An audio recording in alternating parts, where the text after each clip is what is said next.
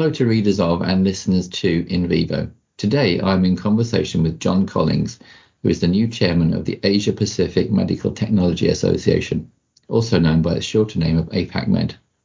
John is also president of Stryker Asia. John, welcome and thank you for joining us to talk about the organisation and its work. Well, it's great to be here, so thank you very much for the invite. Thank you. Okay. First, I'd like to get a quick take from you on the Asia Pacific MedTech Forum 2022, the annual conference which was held last week. It was also your first as chairman. Can you give us a quick overview of the themes and the mood of participants for this once again in-person event, and how you describe its value to MedTech companies globally? Well, firstly, this was the first get-together since the pandemic. So it was absolutely thrilling to have lots of people in the room engaging on topics that are all relevant to all of our members. So we had about 1,300 people, including virtual. And the members range from industry leaders, public, private hospitals, regulatory, government bodies, trade associations, startups, and the investment community, along with folks from the academic and research institutions and market suppliers. So a huge ecosystem that supports MedTech. And therefore, this platform is more relevant than ever before. And it was actually our 8th edition of the MedTech Forum. And the focus this year was on patient futures. And what we mean by that is how do we evolve patient centricity and patient activation in what we do within our medical device industry. That's ranging from advocacy groups all the way through to digital technology, and how do we manage and protect data and build trust with the solutions that we provide. So this was a 2-day conference. Day one was focusing more on dialogue around the patient, including thought leaders from across the world, surgeons from the metaverse, and obviously our own APAC Med members sharing their insights. And day two was really a focus on our major work streams of market access, regulatory, and digital health, as well as a focus on our startup community and really engaging our startups to showcase what they're doing at the moment, their innovation, and build connections with our investor community as well. So it was a great 2 days. I think we're still recovering and fully engaged for the next few years as well. It sounds like a very, very valuable and interesting meeting, and 8 meetings in, so going well. And of course, Asia is becoming a more important market for global medtechs year on year. Global companies can't be without a sizable presence in Asia, and yet Asia is not one single concept, of course. Can you give us a sense of the extent of APAC Med's geographic spread and remit, and where the main levels of industry activity and thus probably your lobbying needs are most intense? Well, firstly, I think you're totally right. And what I'd like to do is explain what I think are some of the growth drivers of the market, and then reflect upon APAC Med's purpose. So, as you mentioned, Asia is becoming more and more important for global medtech companies. And already, Asia is the second largest medtech market globally, and it's delivering 40% of global growth. And I really expect to see robust growth to come for many years to come. So if you think about it, Asia constitutes 48 countries, representing about 60% of the world's population. And as you say, it's not one size that fits all. Healthcare systems are incredibly diverse across this region. And overall, there are disparities in care, with about 1.6 billion individuals without healthcare access. Many people think that Asia is a young individuals region, but actually 1 in 4 of the population will be over 65 in the next decade. And at the same time, the region is a huge hotbed for innovation and talent within the industry. So it's a market of stark contrasts. But growth in the region is really driven by a large underlying unmet need, I'd say, in a rapidly aging population. I'll give you a fun factoid here. China's age population, so those who are over 65, is the same size as Brazil's total population of about 200 million people. So that shows you some of the scale of Asia as well. But at the same time, these populations are now being supported by government efforts to broaden healthcare access and bring the best innovation and care to patients. Our environment is becoming increasingly positive. The regulatory environment is improving. Governments are prioritizing healthcare policy. They're also investing in manufacturing, R&D, and talent, all in the medtech space. And this will really drive, as I say, growth for the years to come. So I think it's a very exciting time to be in medtech and to be in Asia as our healthcare systems continue to evolve at an incredible pace. And really, this is where APAC Med comes in. Our collective ambition is to ensure access to high quality and affordable healthcare, whilst at the same time leveraging the value of innovation and regulatory harmonization to advance standards of care and strengthen all the healthcare systems that we serve. So our approach at APAC Med is to create knowledge, share content, and then collaborate with our local trade association partners to help shape environments that favor better patient outcomes across the region. Sometimes this is more tailored to certain markets for certain things. So, for example, in the Asian markets, we've been helping build more of a unified language for regulators to use, which is really driving harmonization of standards. Whereas in more developed markets like Australia and also Korea, we've been collaborating to add additional voices on policy, such as pricing and reimbursement. But as long as it fits into that broad remit of APAC Med, that's where we try and help. And it can be market specific. So hopefully that answers your question. Yeah, it does. Thank you, John. I mean, you talked about leveraging innovation for unmet needs. And traditionally, global innovation has been developed in Europe or the US, but Asia is becoming a global innovator too, as well as a market for medtech. That's true, isn't it? So you're totally right. The center of innovation for medtech has been shifting from the US and Europe towards Asia, with India, China, and Singapore emerging as key hubs. Now, I would say as well, though, that innovation is across the region. If I think about Japan and Korea, they're leading the way in terms of digital technology. Equally, Indonesia, Malaysia, Philippines, Vietnam are all making inroads into our growing medtech market. As an example of representation of this, in APAC Med, about 50% of our members are now startups, and it's growing year on year. Now, the factors driving this, I think obviously the market dynamics that we just talked about, increasing healthcare access, personal wealth, aging population, for example. But at the same time, healthcare systems are demanding state-of-the-art solutions. Governments are also encouraging innovation and investment within medtech, not just to serve their own healthcare needs, but also to leverage medtech as a source of economic growth. And I would say that over the past few years, I've seen in Asia an increasing amount of favorable policies to support investment into this industry. And I'll give you an example. In Singapore, there are over 225 startups in medtech, 25 R&D centers, all focused upon medtech. And that's just in Singapore. Now, if you consider China and India with their size and their innovation ecosystems, and also they have active policies to support localized innovation and manufacturing, you can really expect to see increasing amounts of innovation coming from Asia that's designed for Asian markets, as well as for entry into markets globally. That's a lot of diversity and intensity all in one go. And all of that activity means that there's going to be more demand for your services at APAC Med. And I was wondering, John, it's probably impossible, and you've mentioned some of the key issues in the previous answer, but if you could crystallize, say, the top 3 issues that companies are coming to you as an association for answers to right now, what would they be? Okay, well, I think we still face headwinds generated from the pandemic. COVID is still ebbing and flowing throughout the region.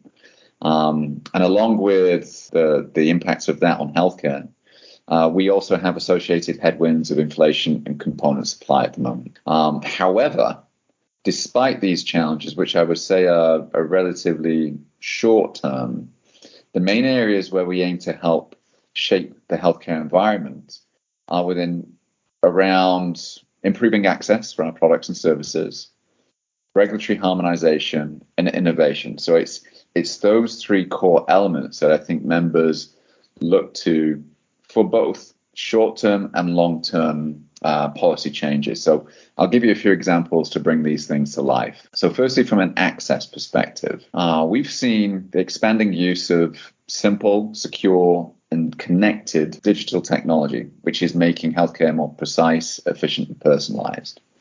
And these range from advanced devices and software that transform care settings to advanced surgical techniques or robotics that have insightful analytics, all with a focus on improving clinical and operational outcomes across the continuum of patient care. Now, each of these things brings us closer to the patients we serve, yet the path forward in this digital environment is not always clear. So implementing fit-for-purpose frameworks to support adoption of digital health is actually really important across the region.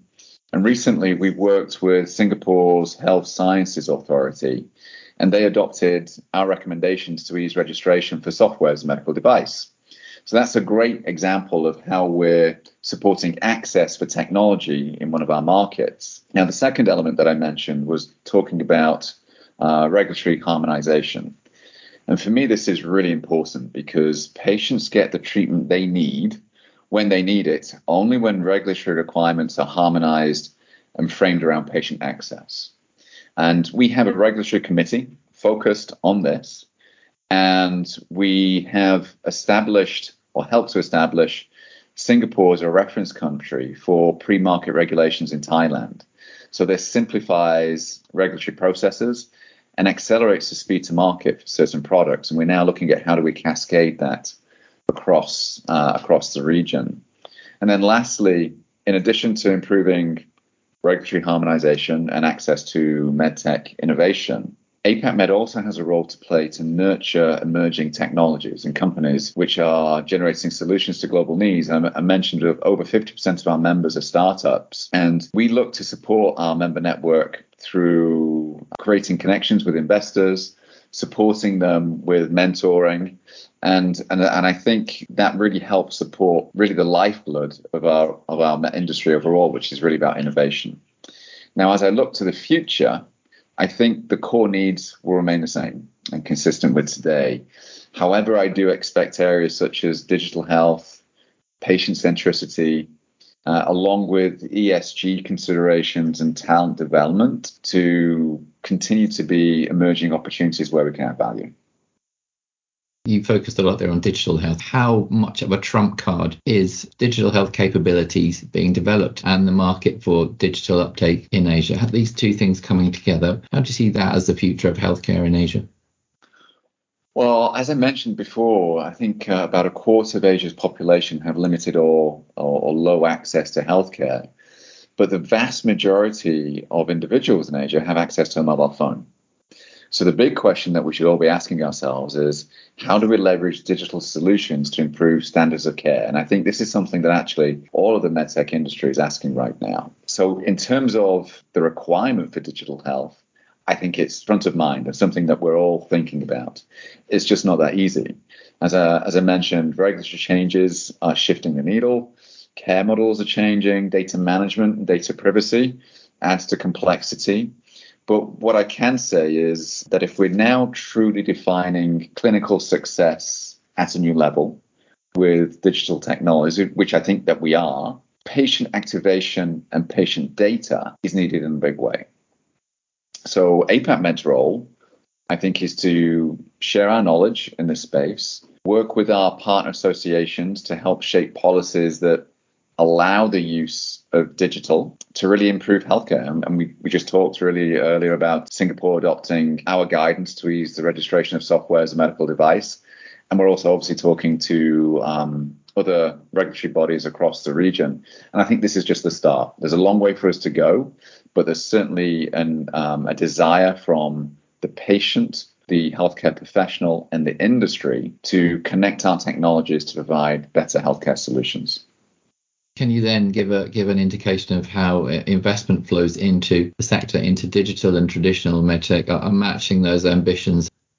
What's really exciting is that the deal flows in the medtech space over the past 2 years, ranging from, I'd say, large, mid-sized, multinational acquisitions through to somewhat smaller venture capital investment through startup enterprises is actually really incredibly strong.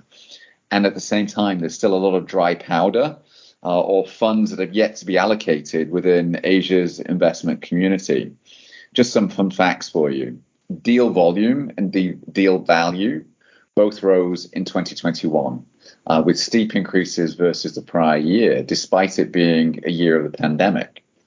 So the number of transactions in 2021 across Asia Pacific increased from 179 from 156 in 2020.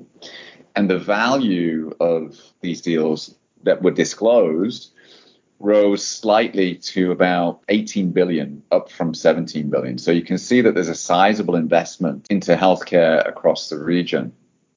And I think what's driving this is that government regulations are helping build private equity markets, especially in India and China. And there's also favorable consumer behaviors around investment.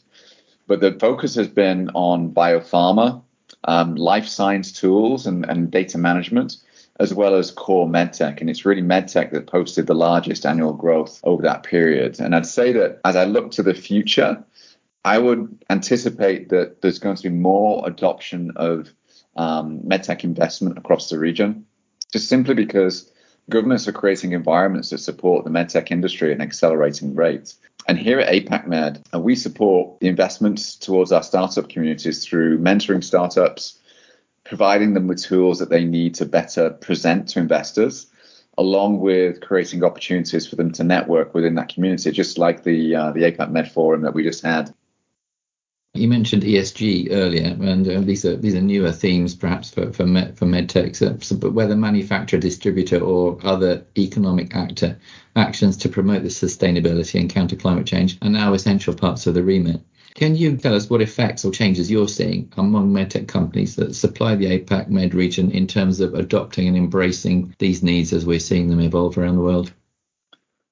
Well, you're right. The impact of climate change is certainly becoming an important consideration for our customers, our stakeholders, and our employees.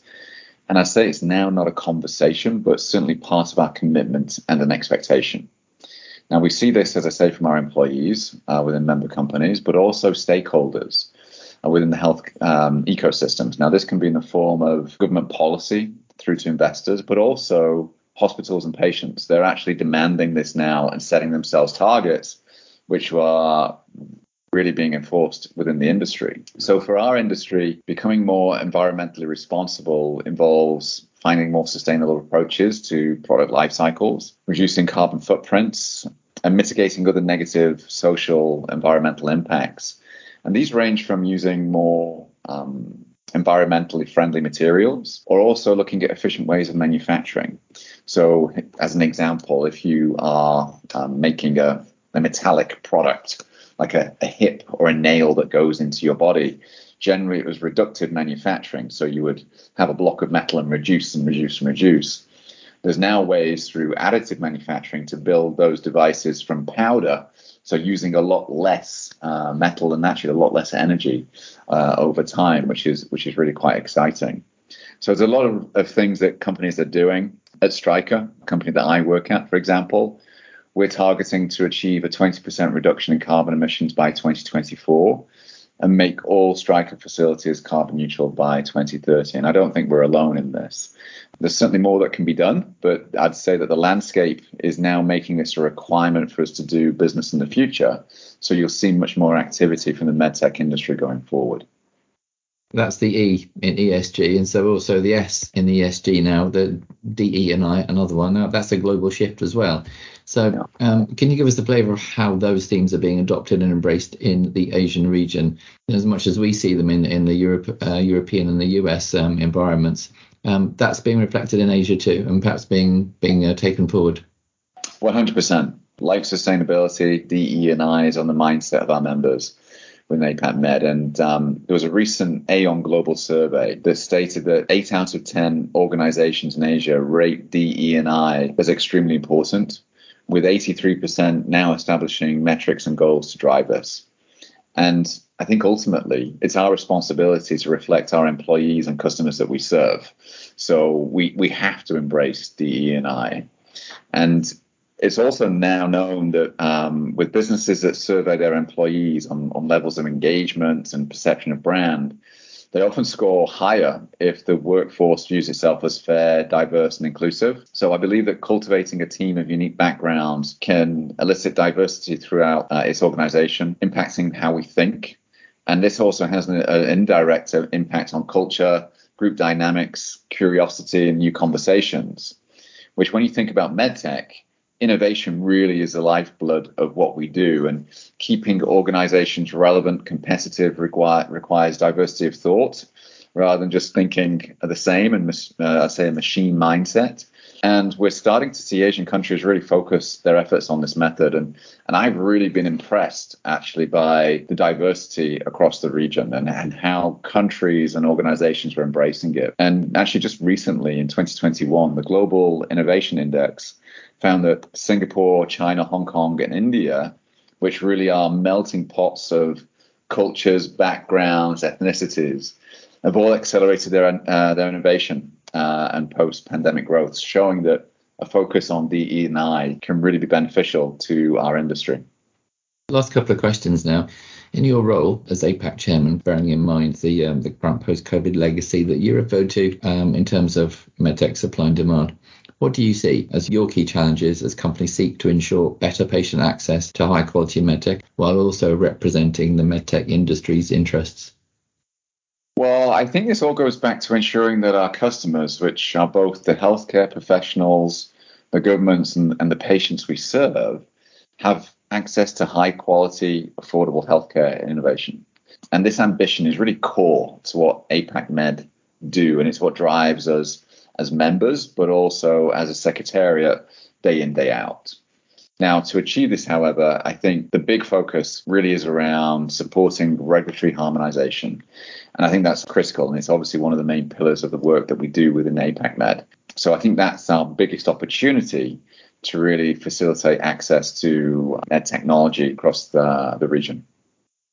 Finally, what would you want to achieve personally during your tenure as APAC Med chairman? Well, I'm incredibly humbled and proud to be working for an industry that makes healthcare better for the populations that we serve. And this was highlighted recently during the COVID pandemic, as many medtech companies rallied around to support healthcare needs. Now, that ranged from the creation of new products, such as pop-up emergency beds or COVID testing, and much, much more. And they came together to help source and develop other products, such as ventilators that were in short need, or sourcing oxygen from other industries to support the healthcare environment. So as well as supporting a product perspective through the pandemic, our teams were often frontline workers, supporting healthcare professionals on the ground and really making an impact on patients' lives. So when I think about what we've achieved in the past few years, I'm incredibly really proud about the industry and what it's delivered. And I think my role as a chair is to work with our members to continue to make progress against our ambition, and in doing so, strengthen the healthcare systems across Asia Pacific. So if we continue along this course, I think we can make a greater difference to people's lives, which is what all this is about. Those are great ambitions. Thank you, John. Thank you, John Collings, Chairman of APAC Med, and best wishes in your role in these interesting times ahead. Thank you, Ashley.